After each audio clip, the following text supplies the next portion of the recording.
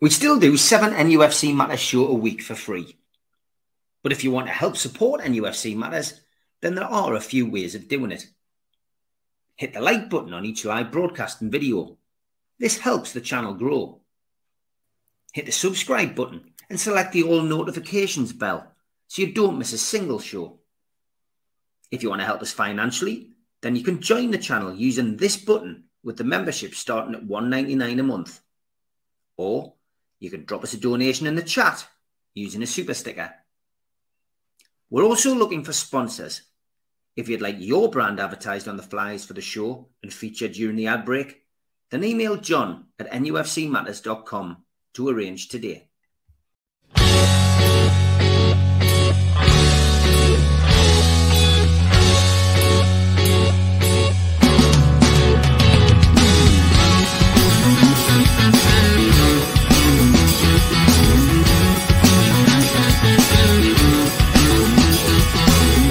Hush now, city kids, gather round for urban myths.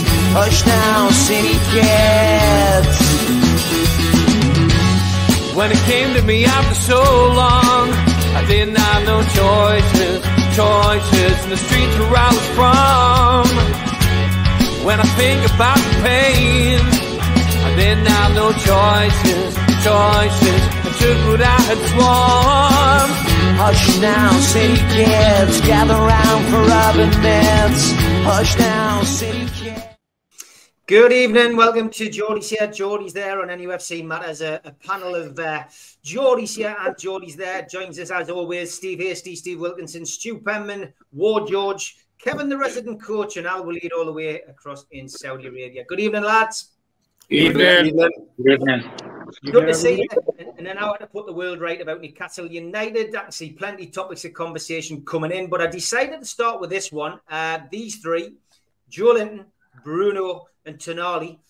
We've seen the backwards and forwards between Bruno and a certain Twitter account this week. I don't want to concentrate on that. I just want to ask Steve, do you think moving forward, we're going to stick with these three playing together in midfield? I made a point over the weekend and on the shows at the start of this week that potentially that's the reason that, we might find that certain things might not be the same as last season. Almiron might not be in the same kind of, areas or getting the same kind of service or scoring the same amount of goals because the formation slightly changed.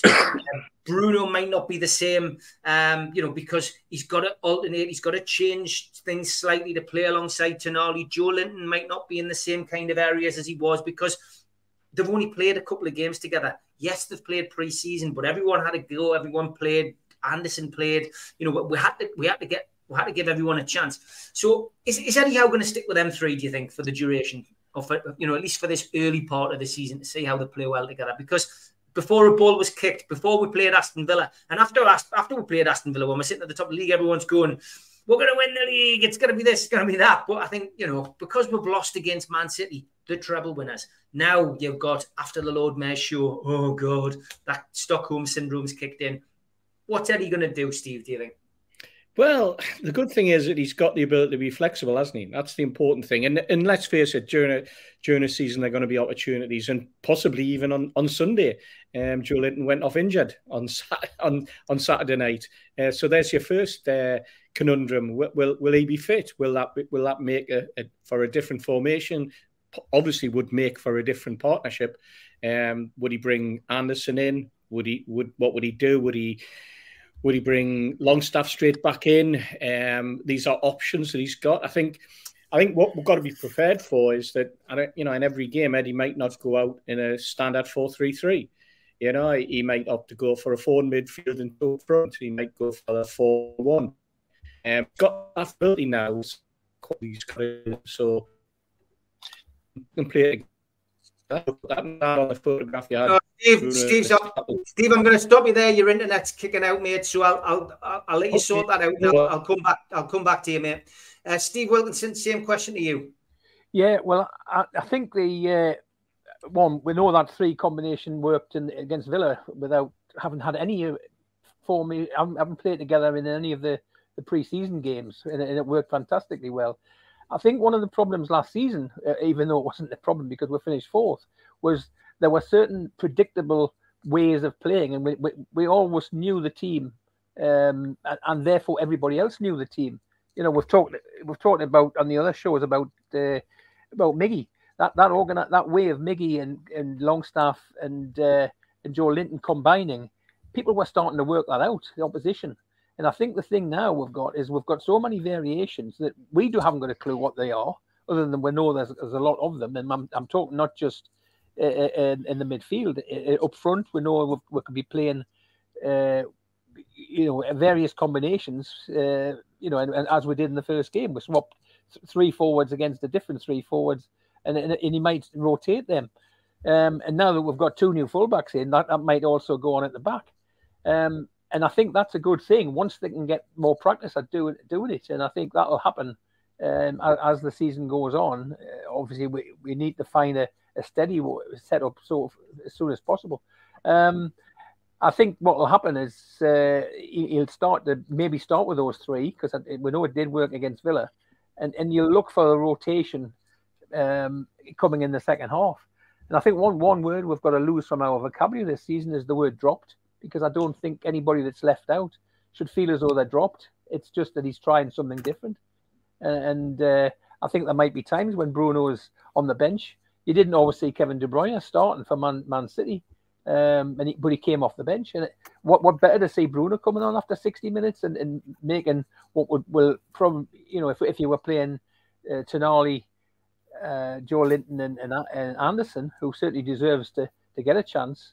If that was a starting 3, and then you change one of them and bring Bruno on after 60 minutes, that'll be fantastic. Yeah, Steve, you got cut up in your prime, mate. We didn't really get most of it. It was a bit dodgy to start with. So just same question, mate. You know what I was asking. Yep, thanks to Virgin Media. I think I might have to change this. I think we're all on the same boat, because George got off to a bad start as well. We'll come to George later, but he was delayed before. So go on. As I was saying, I'm just glad that the photograph had Bruno in the middle, because that's his best place, perfectly honest. But there's no reason why the 3 of them can't play together. I think there's always an opportunity as well for Joe Linton to push out wide on the left. That means there's an opportunity to play 4 in midfield at times, if it suits Eddie. Whether that means he plays 1 striker and 1 behind. There's no reason why he couldn't play Wilson with Isak playing off him. It also, as you say, as Steve said quite rightly, with an injuries or with enforced changes, you could have Elliot Anderson coming in. You've got Longstaff that's there, and we're not going to be playing the entire season with those 3 in the middle. And Sunday might be a perfect example, because Joe Linton went off injured on Saturday night anyway. So, yes, they can play it together. They certainly won't play it together for every game next season. And we've just got to be patient. We've just got to, people keep saying trust in the process. I think, I get what people are getting at when they say that. But it's a big process to trust at times. I think what we mean is that, Eddie has the decisions to make, and he'll make the decisions. He'll make wrong decisions at times, and we're going to have to live with that. And he'll make good decisions, and he'll get all the plaudits. But no reason why they can't play together, Steve. Al-Walid, were you surprised when we played Aston Villa to see those 3 start, or did you think maybe Elliot Anderson would have got a chance, or do you think Sean Longstaff would have played? Do you think Eddie Howe's going to stick with those 3 players as the midfield 3? Well, there is many aspects of this, but I believe Guardiola make a great summary. He said we make it closed game. We didn't open our area for them. We make it very tight, or they will destroy us. I mean, Newcastle. He was really true about this. As Mr. Steve Wilkinson says, they expect what Eddie Howe plan is, which is true. No surprises for Guardiola. I believe if you have the best players, it doesn't matter if your enemy expect your lineup, but we don't have the best players. So Eddie Howe he have big respect of his players, so he play the same with the same play of Aston Villa. I believe it should be Manchester City is an exception. Manchester City play with the best team in the world. Eddie Howe should do better. He should make some kind of trick or some different plan to face the best team in the world. Those three, Tonali, Joelinton, Bruno, they got, I feel sorry for them because they had to defense. They had to help in the attacking. They couldn't do that. They should, especially against City, they should have Anderson instead of Almiron. You don't need to have Almiron and Gordon as a wingers. You should have more in the middles because you have 5 from the City: Kovacic, Alvarez, Rodri, Grealish, Foden. Those 5 beat our 3. Almiron and Gordon actually they defense very well. They help in the defense really, but the 3 you put them in the picture, they didn't give the right help in attacking to Almiron and Gordon, because this is how much City are very strong. So I believe this is just an exception. City should play against them differently, but I believe they can win over. Same plan will work better against Liverpool. Yeah. Okay. This all stems really just from my views on the game, Stu, over the weekend, and credit to Phil Foden, credit to Man City having to change the formation, to nullify Newcastle. Somebody said that in the chat tonight, but that 3 I think can play together, but it's going to take time. What do you think? I think it's definitely the favoured 3, and I'm of the opinion that they will only get better as the season goes on. Good players can play together. Excellent players definitely can play together. Although there is an exception, because people can talk about Scholes, Lampard and Gerrard for England. But to me, I think that was more egos and who wants to be number 1 than willingness to play together for the strength of the team. But unlike England, when Eddie Howe is interested in a player, chase a player, scout a player or whatever, or even when he picks him in the team, he doesn't pick or want people who doesn't fit his style of play. If you look at the amount of people that we were linked to, I think it was over 200, wasn't it? And he settled for 4, and each one of them have been scouted, background checked, and everything to make sure they fit into not just this team, but the squad, the dressing room, the training pitch, and everything.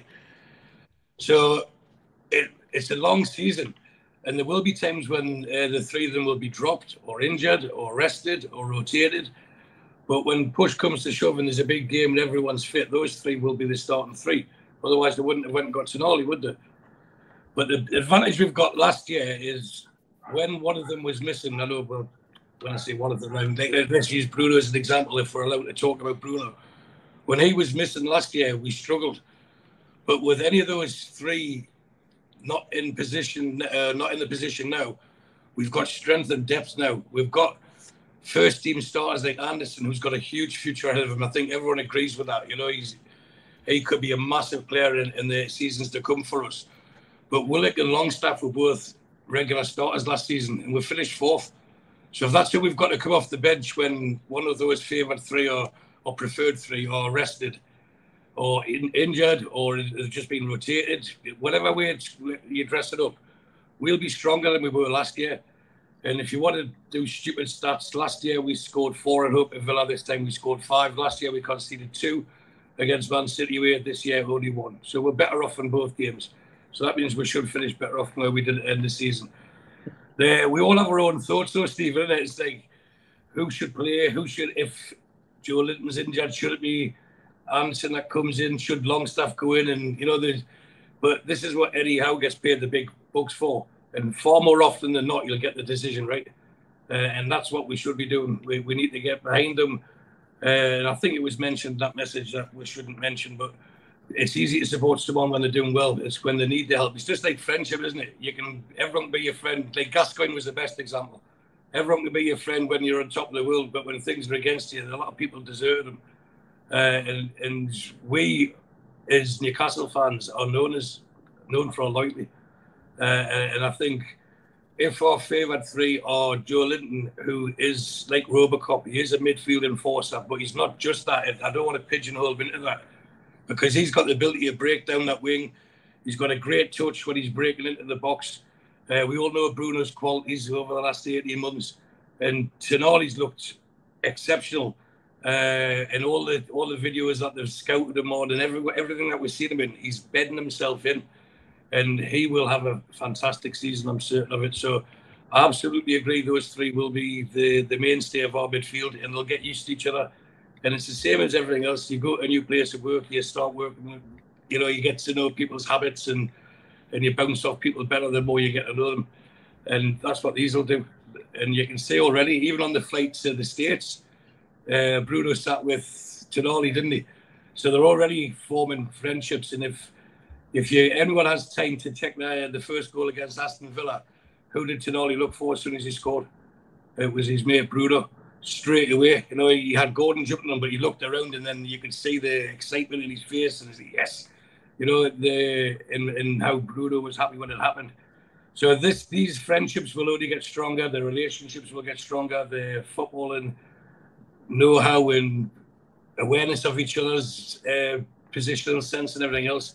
They're exceptional players. So I've got no doubt that these will be our favourite three. And just watch us go this season. I really think we'll have the best season we've had in my lifetime. Okay, George, what's your thoughts on these three? Are they going to be the mainstay of the midfield? Yes, I think there will be. Not play every game, I don't think, but there will be. The big change for me is, though, that we've got options this time. Lots of options.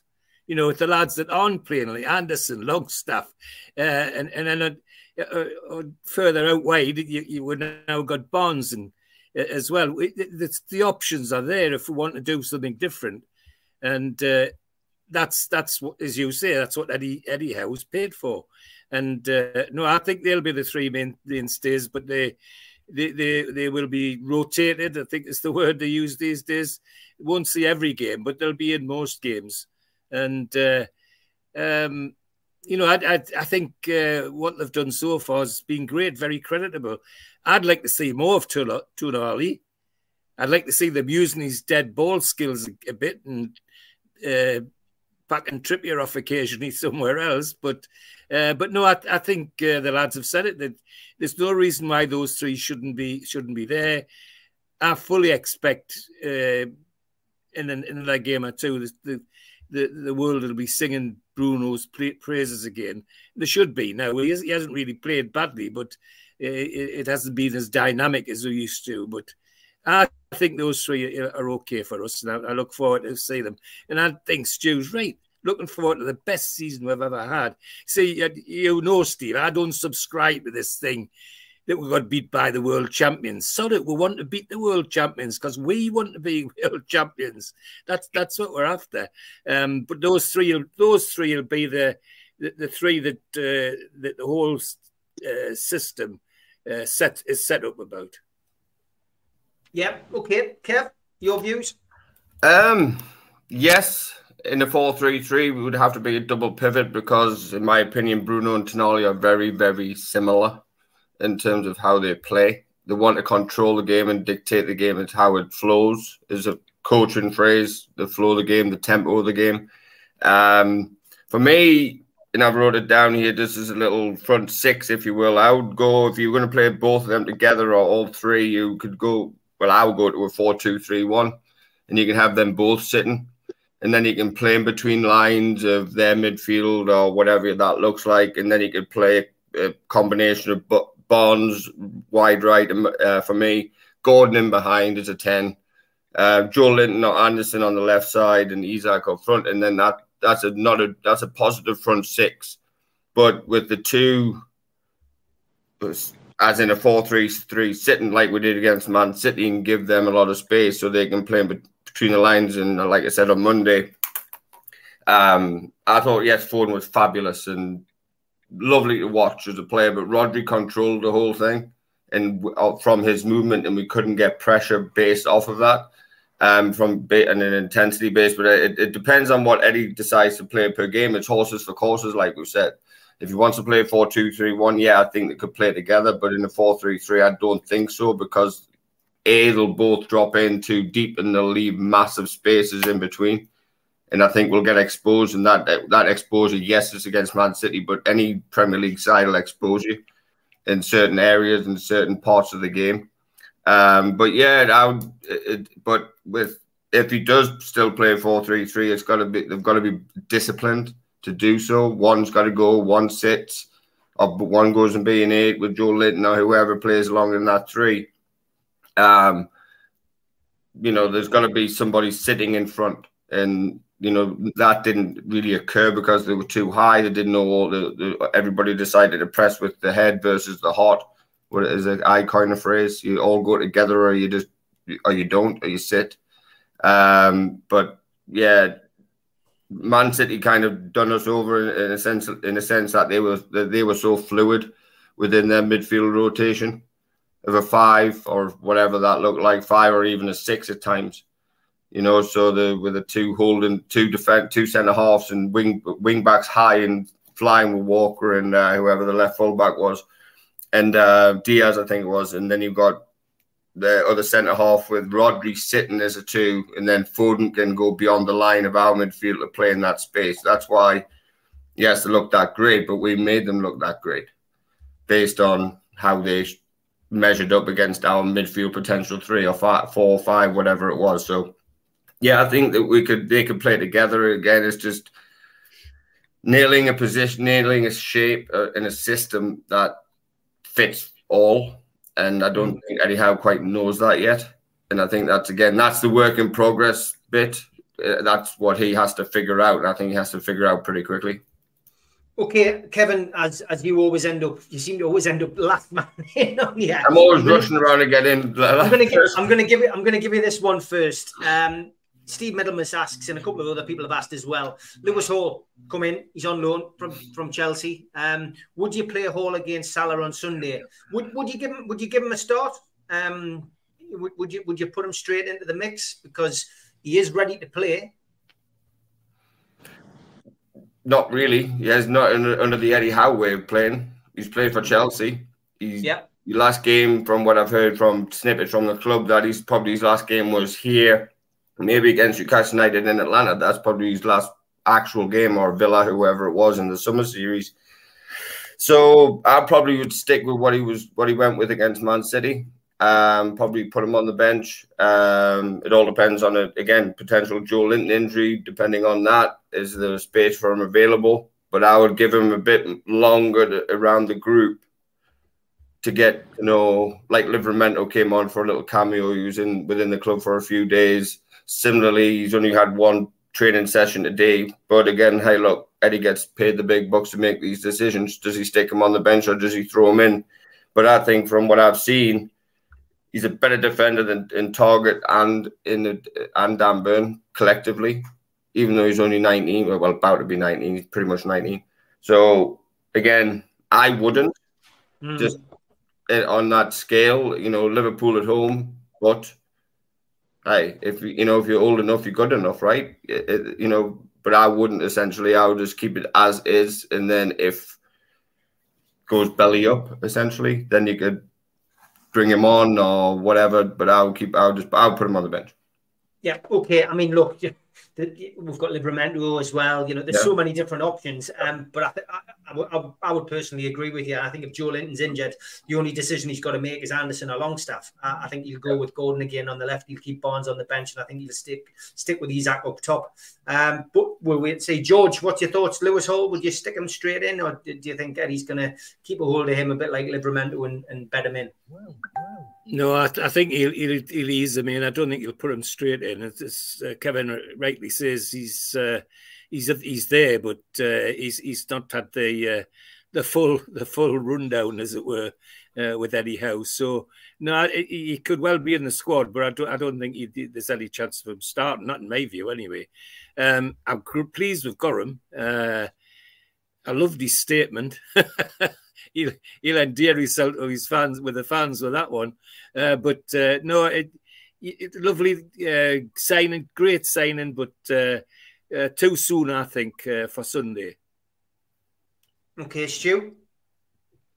I definitely wouldn't start him. I don't want to keep using the phrase Eddie Howe fit, because that's not fair in the rest of the backroom staff who put a lot of effort into making sure, you know, they all have defensive coaches and attacking for offensive coaches, etc. So the lad's 18, he has to get into the group in for it, and it is a big game. Whichever way we dress it up, whichever league we're in, whatever position we're in, Liverpool at home is always a big game for Newcastle United. And I think I agree with you, Steve. I think the only decision he needs to make, if Joe Linton isn't playing, hopefully he is, because if he's on the left of the midfield three, he'll be the one that'll be welcoming Szoboszlai to St James Park. If he's not, then I would be not upset, because I would be expecting them to play Anderson. Now, bear in mind, Anderson was the one that got hooked after Pope sending off in the same fixture last season. So I know you can't have sentiment and stuff like that, but at the same time, the lad's done as good as anyone in pre-season, and the minutes he's had on the pitch so far, for me, shows he's Premier League ready, and he's fit as a lot, isn't he?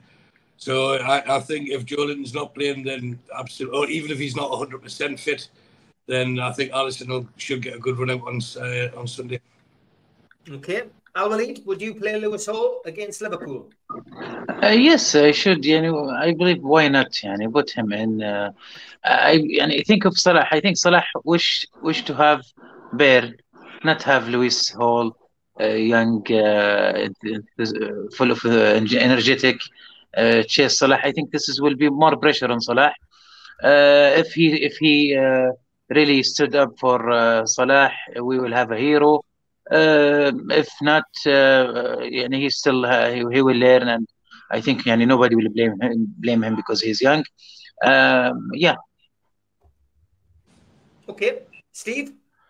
No, not yet. I think he's a one for the future, and not too distant future. I think he's obviously going to be on the bench, I would think, and he'll get blooded in, possibly even in that game. It would be nice. Somebody put on earlier on, if we're comfortably ahead of Liverpool as we were against Aston Villa, he gets these 10-15 minutes near the end, and he gets to flavour the atmosphere himself, and I think that's important.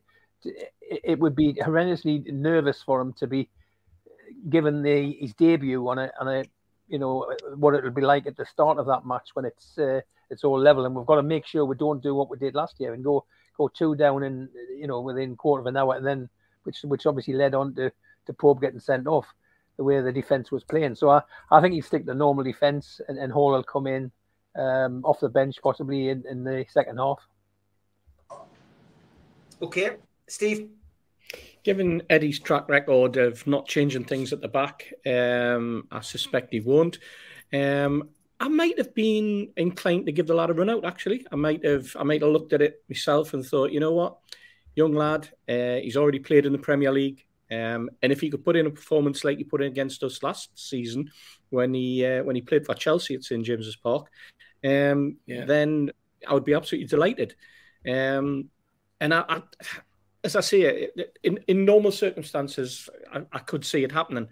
But I just don't see Eddie tinkering with his defence. He's had opportunities not to play Dan Burn, both in pre-season and in the last 2 games. He could have brought in an established left back, but he didn't.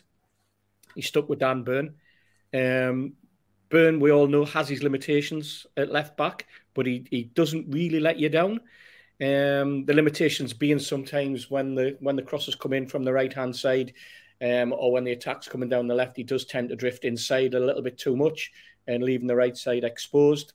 We saw that a couple of times with Man City, simply because City have this ability to be able to stretch you. Liverpool do as well, by the way, but not in the way that City can. He's got the opportunity to be up against Salah, Szoboszlai, who we've seen a couple of comments there about. You've got to get him stuck into him. He does look a class footballer. That's why we wanted him, to be perfectly honest. So there's a lot of thought process going to have to go into his selection on Sunday, and that could be a big one for him. But I think he will probably settle for Dan Burn, purely because he doesn't like make change. Yeah, you're never going to beat Dan Burn. Halfway through the show, time for the ads. A big thanks to all our sponsors, Skips and Bins. You can find them at skipsandbins.com or telephone 0800 25 45 25 3. Email inquiries at skipsandbins.com.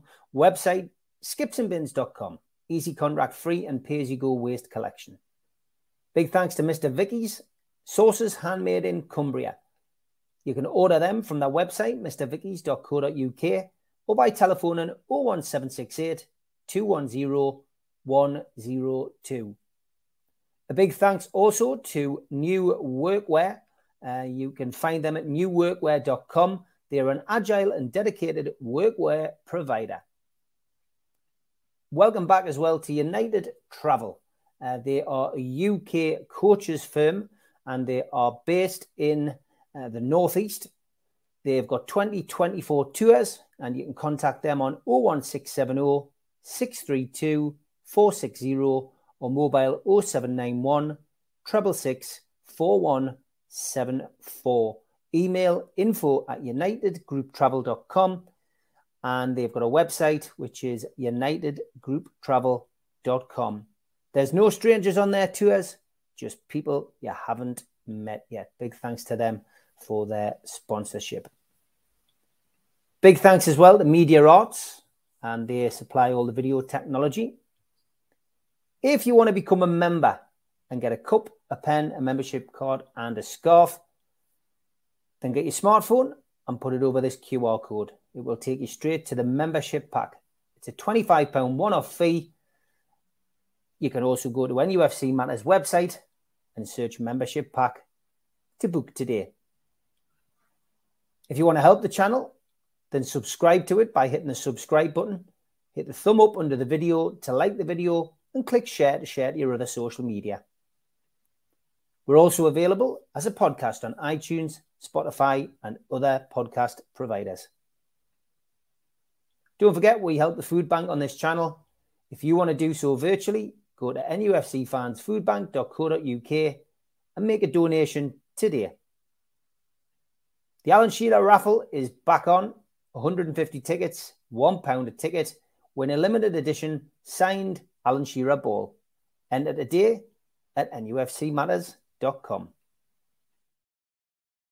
Okay, as you know, on Geordies here, Geordies there, every Wednesday we have Ask George.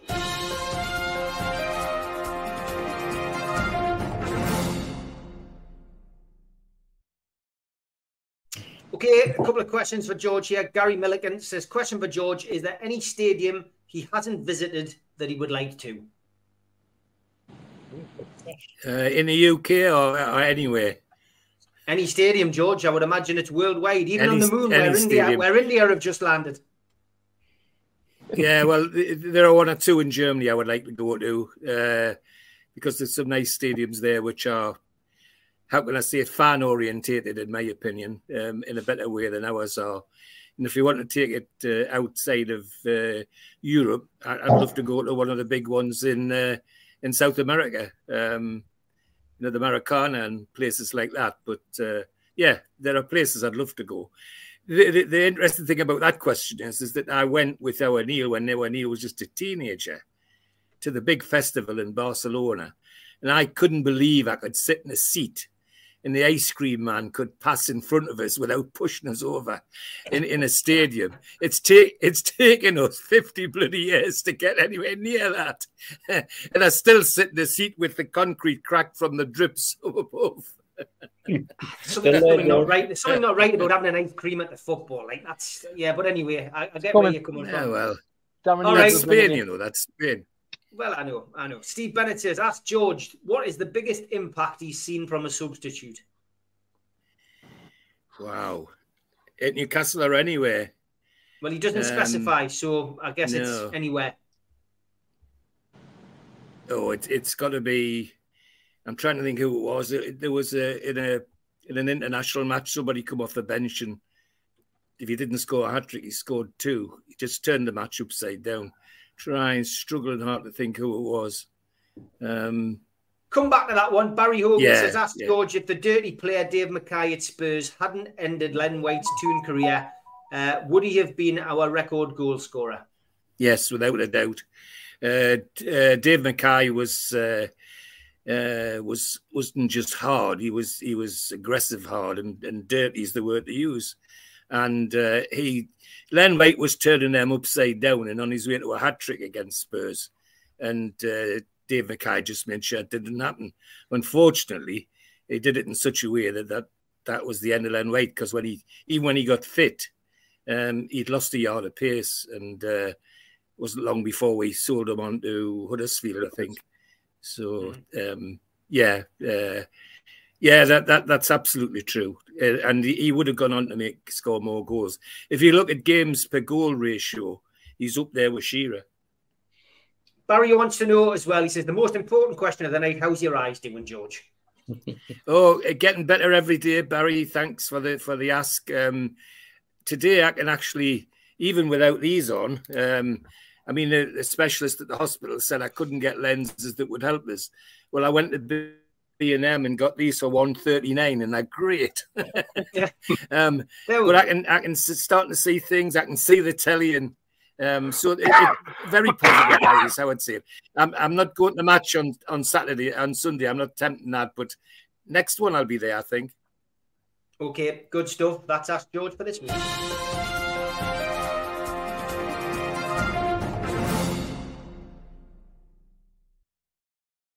Spenny did come in with a late one. Ask George, do you put fresh cream on your scones first or jam?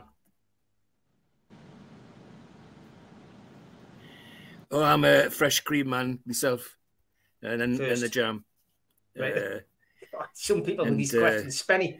Yeah. George, you're delayed slightly, so I'm going to kick you out and bring you back in, George, because I don't want you being delayed. So here we go. All right, come okay. back in yourself. There we go. Steve, he hasn't been dropped. He hasn't been dropped. He's been rotated. Definitely rotated the way it works. Terry Armstrong asked a question earlier about tickets. I'm not getting into tickets on tonight's show because it just dominates the show. And I'm sick of tickets. Personally, I'm sick of the whole thing. The club is making an absolute arse of things behind the scenes, and I'm not getting into it tonight. Terry Armstrong says, should we be looking to bring a quality manager in to the reserves to get the best from them? They got thumped again at the weekend, 4-1. He said, is Ben Dawson good enough? I think this is a good one because we don't often talk about what's happening at the lower levels. Steve, we're investing a hell of a lot into youth. We've got a team behind the scenes who are headhunting, is the best way to describe it, the youngsters. I'm gutted they've lost Ollie Harrison, by the way, because that kid's talented. I know his dad very well. I've watched Ollie come through the ranks. I'm gutted that Ollie's left. I'm gutted Bobby Clark left as well, although that was prior to the Ashley era leaving. But should we have somebody better? I mean, Christ, we've had some cracking players through the years, and I know a lot of them want to get involved at Newcastle United, and yet we've given that job to Ben Dawson. We've got an ex-Mackham at the club as well who's involved. Who, when you think of the likes of Nobby Solano and Nikos Dabazaz and players of that ilk who played for the Black and Whites, who would be itching at the chance to get involved behind the scenes. Steve Watson, Steve Howie, all got coaching badges. These people, they're all desperate to come to the club. Yet we've given it to Ben Dawson. No offense to Ben. Sorry, George. I'm just asking Steve. I'll come to you, George, mate. Go on, Steve. I think you're. No. Yeah, I know. Yeah, there is quality there in terms of players, but I do think the under-21s and the under-18s to a certain extent, more so the 21s, is a difficult team to coach simply because you've got players that are in and out. You've got players, you think you've got a squad and then players go out on loan. And I think that doesn't help the situation. But you're right, when you've got people with the caliber of Nobby Solano, an international manager, Nikos Dabisas, all the coaching badges in the world, established coaches as well. Then you've got to question why the club doesn't look to them.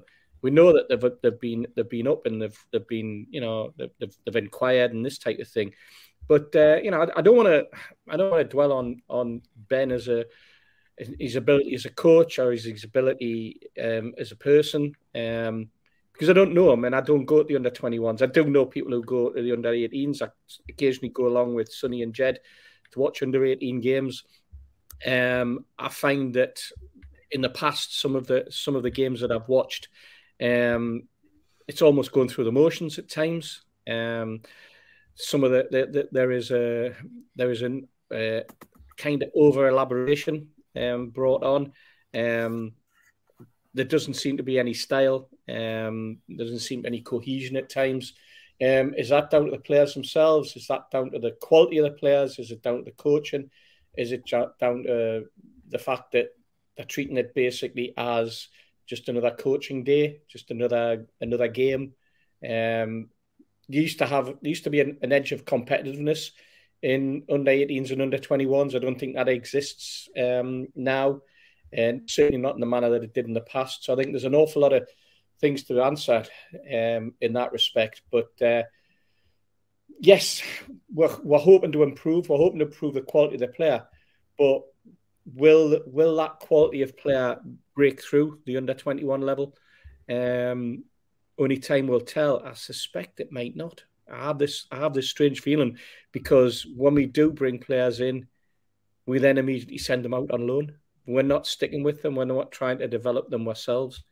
It's a shame that Kev's at the end, because Kev, I'm sure, has have an opinion, and I'm looking forward to hearing it. My opinion is based on just the occasional times that I've seen, and probably a little bit of ageism that comes into to that aspect of what my expectations are.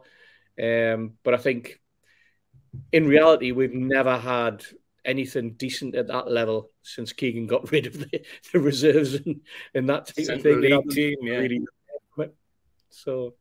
Yeah, I think you're right. Go on, George, have you got an important point to make? It's just because your reception is so bad tonight. That's why I have to keep stopping. Okay, Steve, go on. No, it's all right.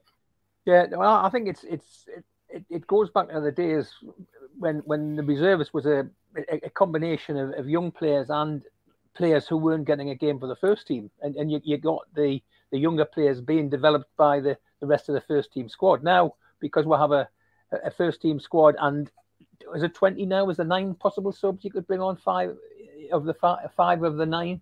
So you've got 20 players of the first team players who are actively involved in the first team. So they're not.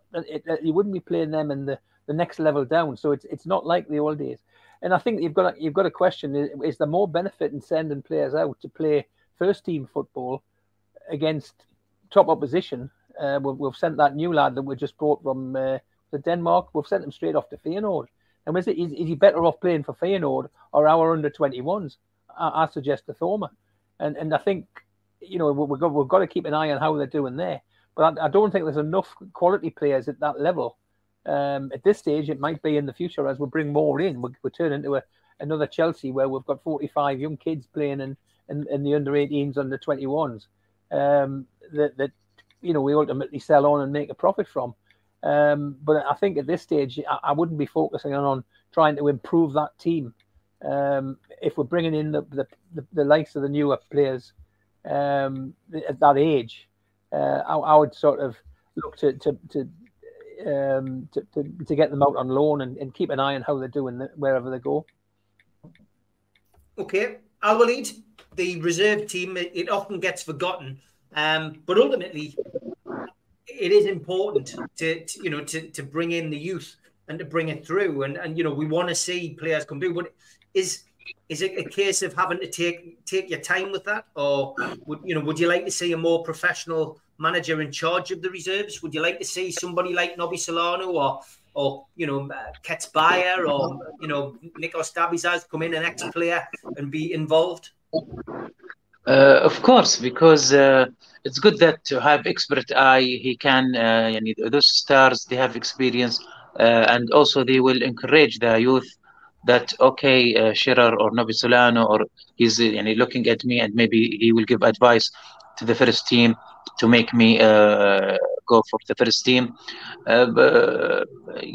This is actually maybe this is a little bit embarrassing.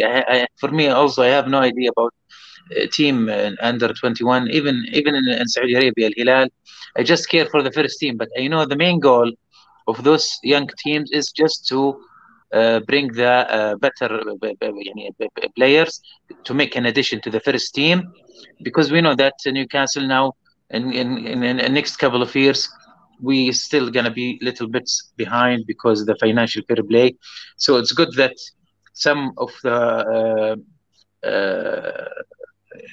limitation we have, or some position, it could be filled with if you have like a superstar come from the youth. This is great. Also, I think the job the club doing great. They're bringing the Australian Kroll, the Australian, and lend him somewhere also.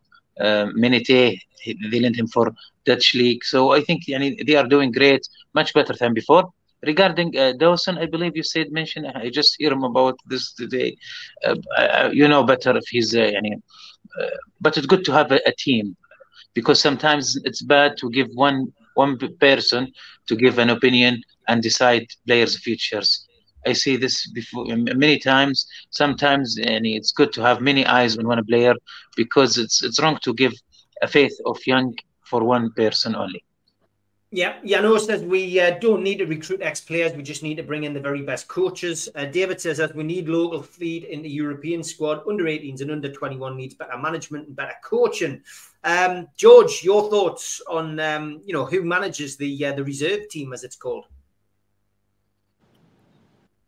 Well, it isn't really a reserve team. And Steve hit the nail on the head. This all goes back to Kevin Keegan getting rid of the Central League team in a fitter peak, and we never recovered from that. I just look at the people that we're trying to compete with, and all of them, including Manchester City, I bet you all could name at least 3 players in their team who come through their academy. We're struggling to find 2. Anderson, Longstaff. Anderson, Longstaff.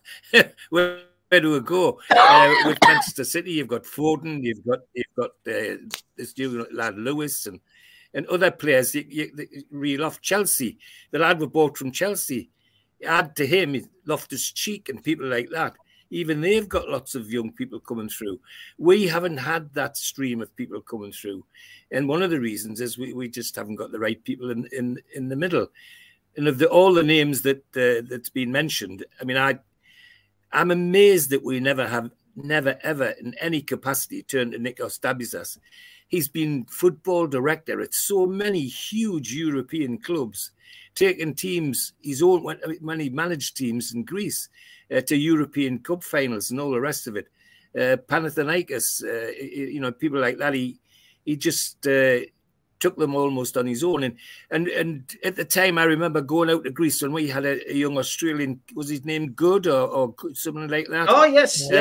Yeah. We loaned him to Nikos at Panathinaikos. And when I used to go out there, all my Greek friends used to say, what a bloody good player you've got there. Why doesn't he get on your team? And I used to say, well, I don't pick him. And he was amazing, yet brought him back here and he wasn't here long and he was gone. So there's a mismatch somewhere. But I would like to see somebody like Nikos Dabizas getting involved in, not just for old time's sake, but actually applying the knowledge that he's got and got across Europe to what's happening there. I haven't seen much of either the under-18s or the under-21s, but I have to say, neither have I heard much about it, and that's a surefire thing that there's nobody special there. We're getting 1 or 2 like Lewis Miley and that sort of thing coming through, but we need something more consistent, and I think that's for me a root and branch clear out of the people that are running the youth system at the moment. Okay, a quick one from Phoenix Pork Pie. What a great name that is, by the way. George, did you get to watch the great Harlem Globetrotters at St James's in 1959? I was 10 at the time, and yes. I went with my dad. Yes, I did. And 59. Well, yeah, I got tickets because I was on the staff then. So I went there. But I'll tell you a better one than that. When I was on a secondment from the university to United States Navy in America, I actually seen them Harlem Globetrotters on the home turf. Wow, brilliant. See, always an answer to a question. That's why we do ask George. Stu, what's your thoughts? I mean, George says we don't see a great deal about the under-23s. I mean, if you're on email and you're a season ticket holder, you remember you get the emails from the club. We do see the results. Yeah. If you look into it, you can go and watch the games. But ultimately, they do seem to get thumped more often than not. Yeah, there was one question I want to answer first. That was in the chat from Gary Milligan. Yes, it is Iron Brew. That is the 3 top row there. All had turns getting me very drunk when I was in Newcastle. And if you had the other Steve Spenny, I had a drink with him as well. And then when I got back from Newcastle, I had Mitch over here last weekend. And I'm going to Dubai tomorrow for the return leg. So I've been on all day. I love the fact you call it the return leg. Brilliant. Champions League talk, that. I'm doing that tomorrow. I'm going over. Sorry, regarding the question, it's wrong to talk about Ben Dawson saying should he have a job, shouldn't he have a job. The idea for me is the teams below, whether it be the under 21s, reserves, whichever the way they're dressed up, and all through the youth, they should all be replicating the same formation as the first team. So the progression's more natural. They're not like a fish out of water. And that's sometimes when, if you look at the nationals, you have a quality player that doesn't fit in because they don't fit the formation. The name that sprung to make there for some strange reason was Matt Letizia. He was a fantastic player, but you would never fit into someone else's formation. No. But there's one name, if we had to choose the next player, and I know I've said this previously, but none of you, he's been overlooked, and none of you have mentioned either, and I'm actually shocked, would be Nash. Lee Clark. He played really attractive football at Huddersfield. He did also at Kilmarnock and at Blackpool. And I don't think we need to question his passion or commitment for Newcastle United. And someone like him added to the backroom staff would help the youngsters.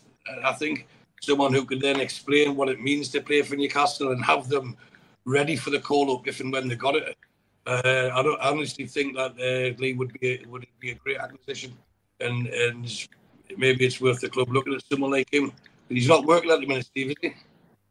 No. I think he's just going to watch Bobby play, to be honest. But it's a good shout. I mean, I know previously, he has put his hat in the ring for particular jobs, but just for whatever reason hasn't been selected. And I don't know what the wages are for those particular jobs. I heard rumours of certain wages for certain jobs at the club, and I've got to be honest.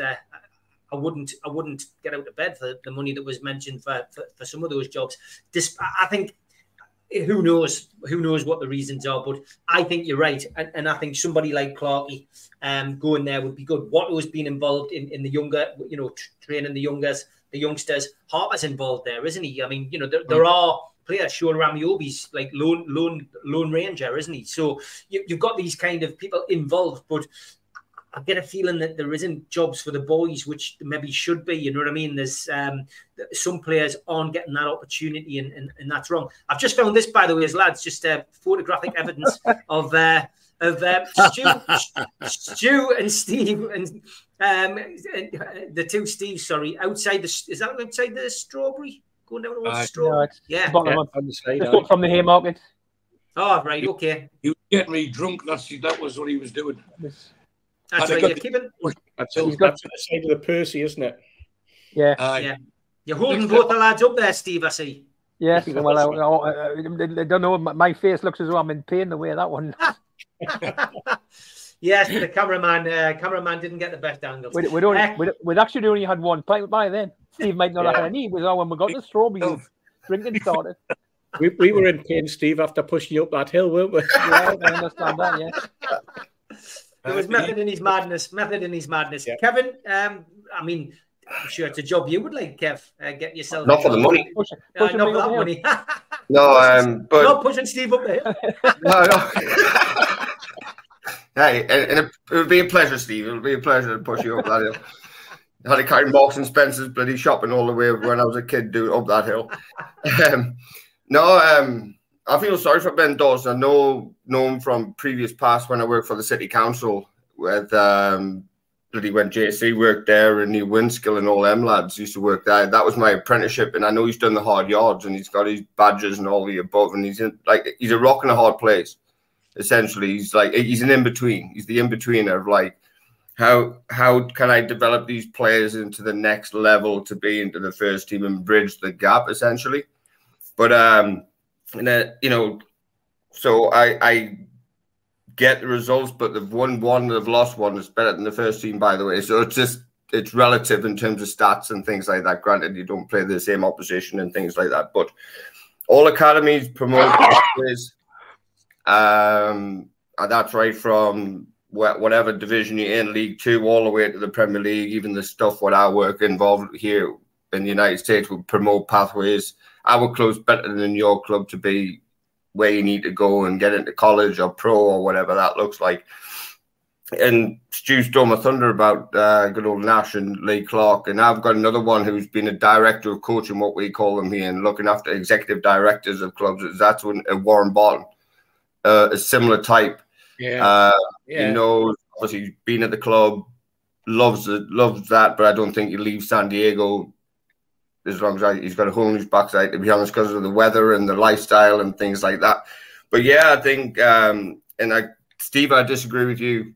Steve Rafe, by the way, not Hasty. But anyway, it is jobs for the boys.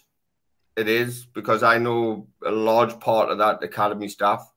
I was coached by them. B, I was the youth football. There's some scouts in there that I know, and it's jobs for the boys in that regard.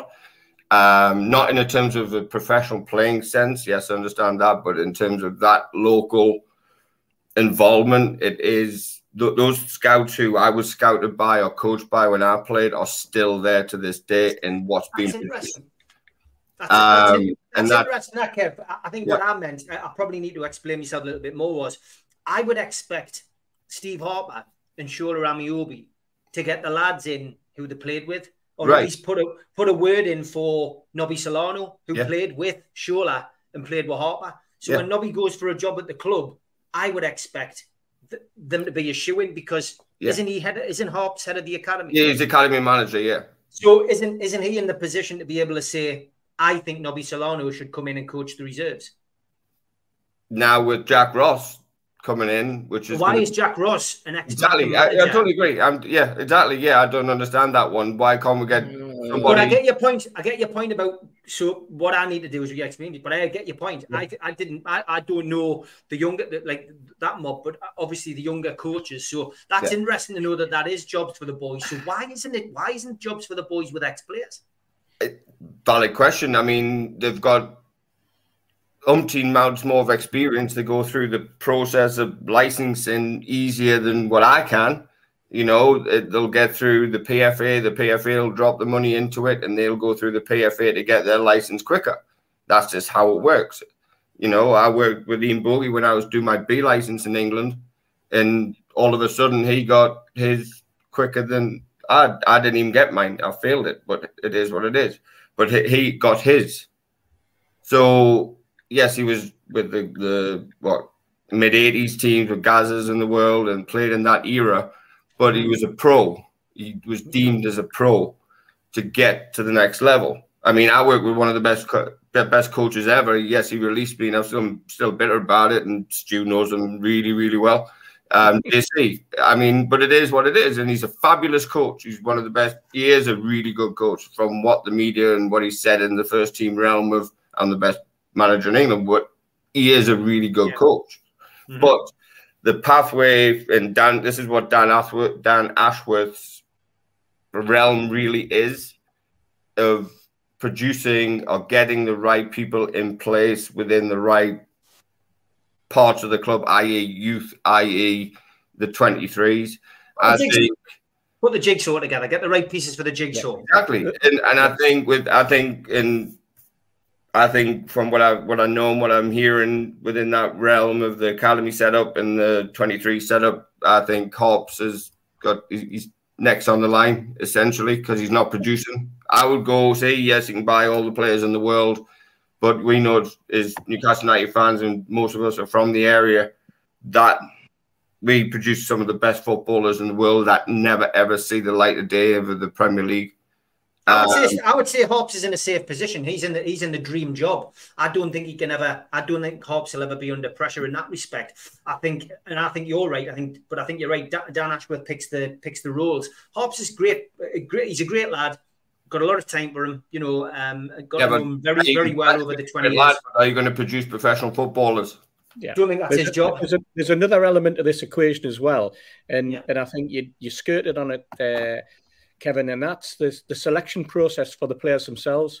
The scouts that they have out there, the local scouts who get blinkered. They get blinkered at someone at 7-year-old, 8-year-old, and those kids carry on all the way through. Those kids become the academy, and so you then have to question, why do you then have to start teaching those kids how to play football at 16 when they were supposed to be so talented that they've been involved in the club setup since the age of 6 and 7?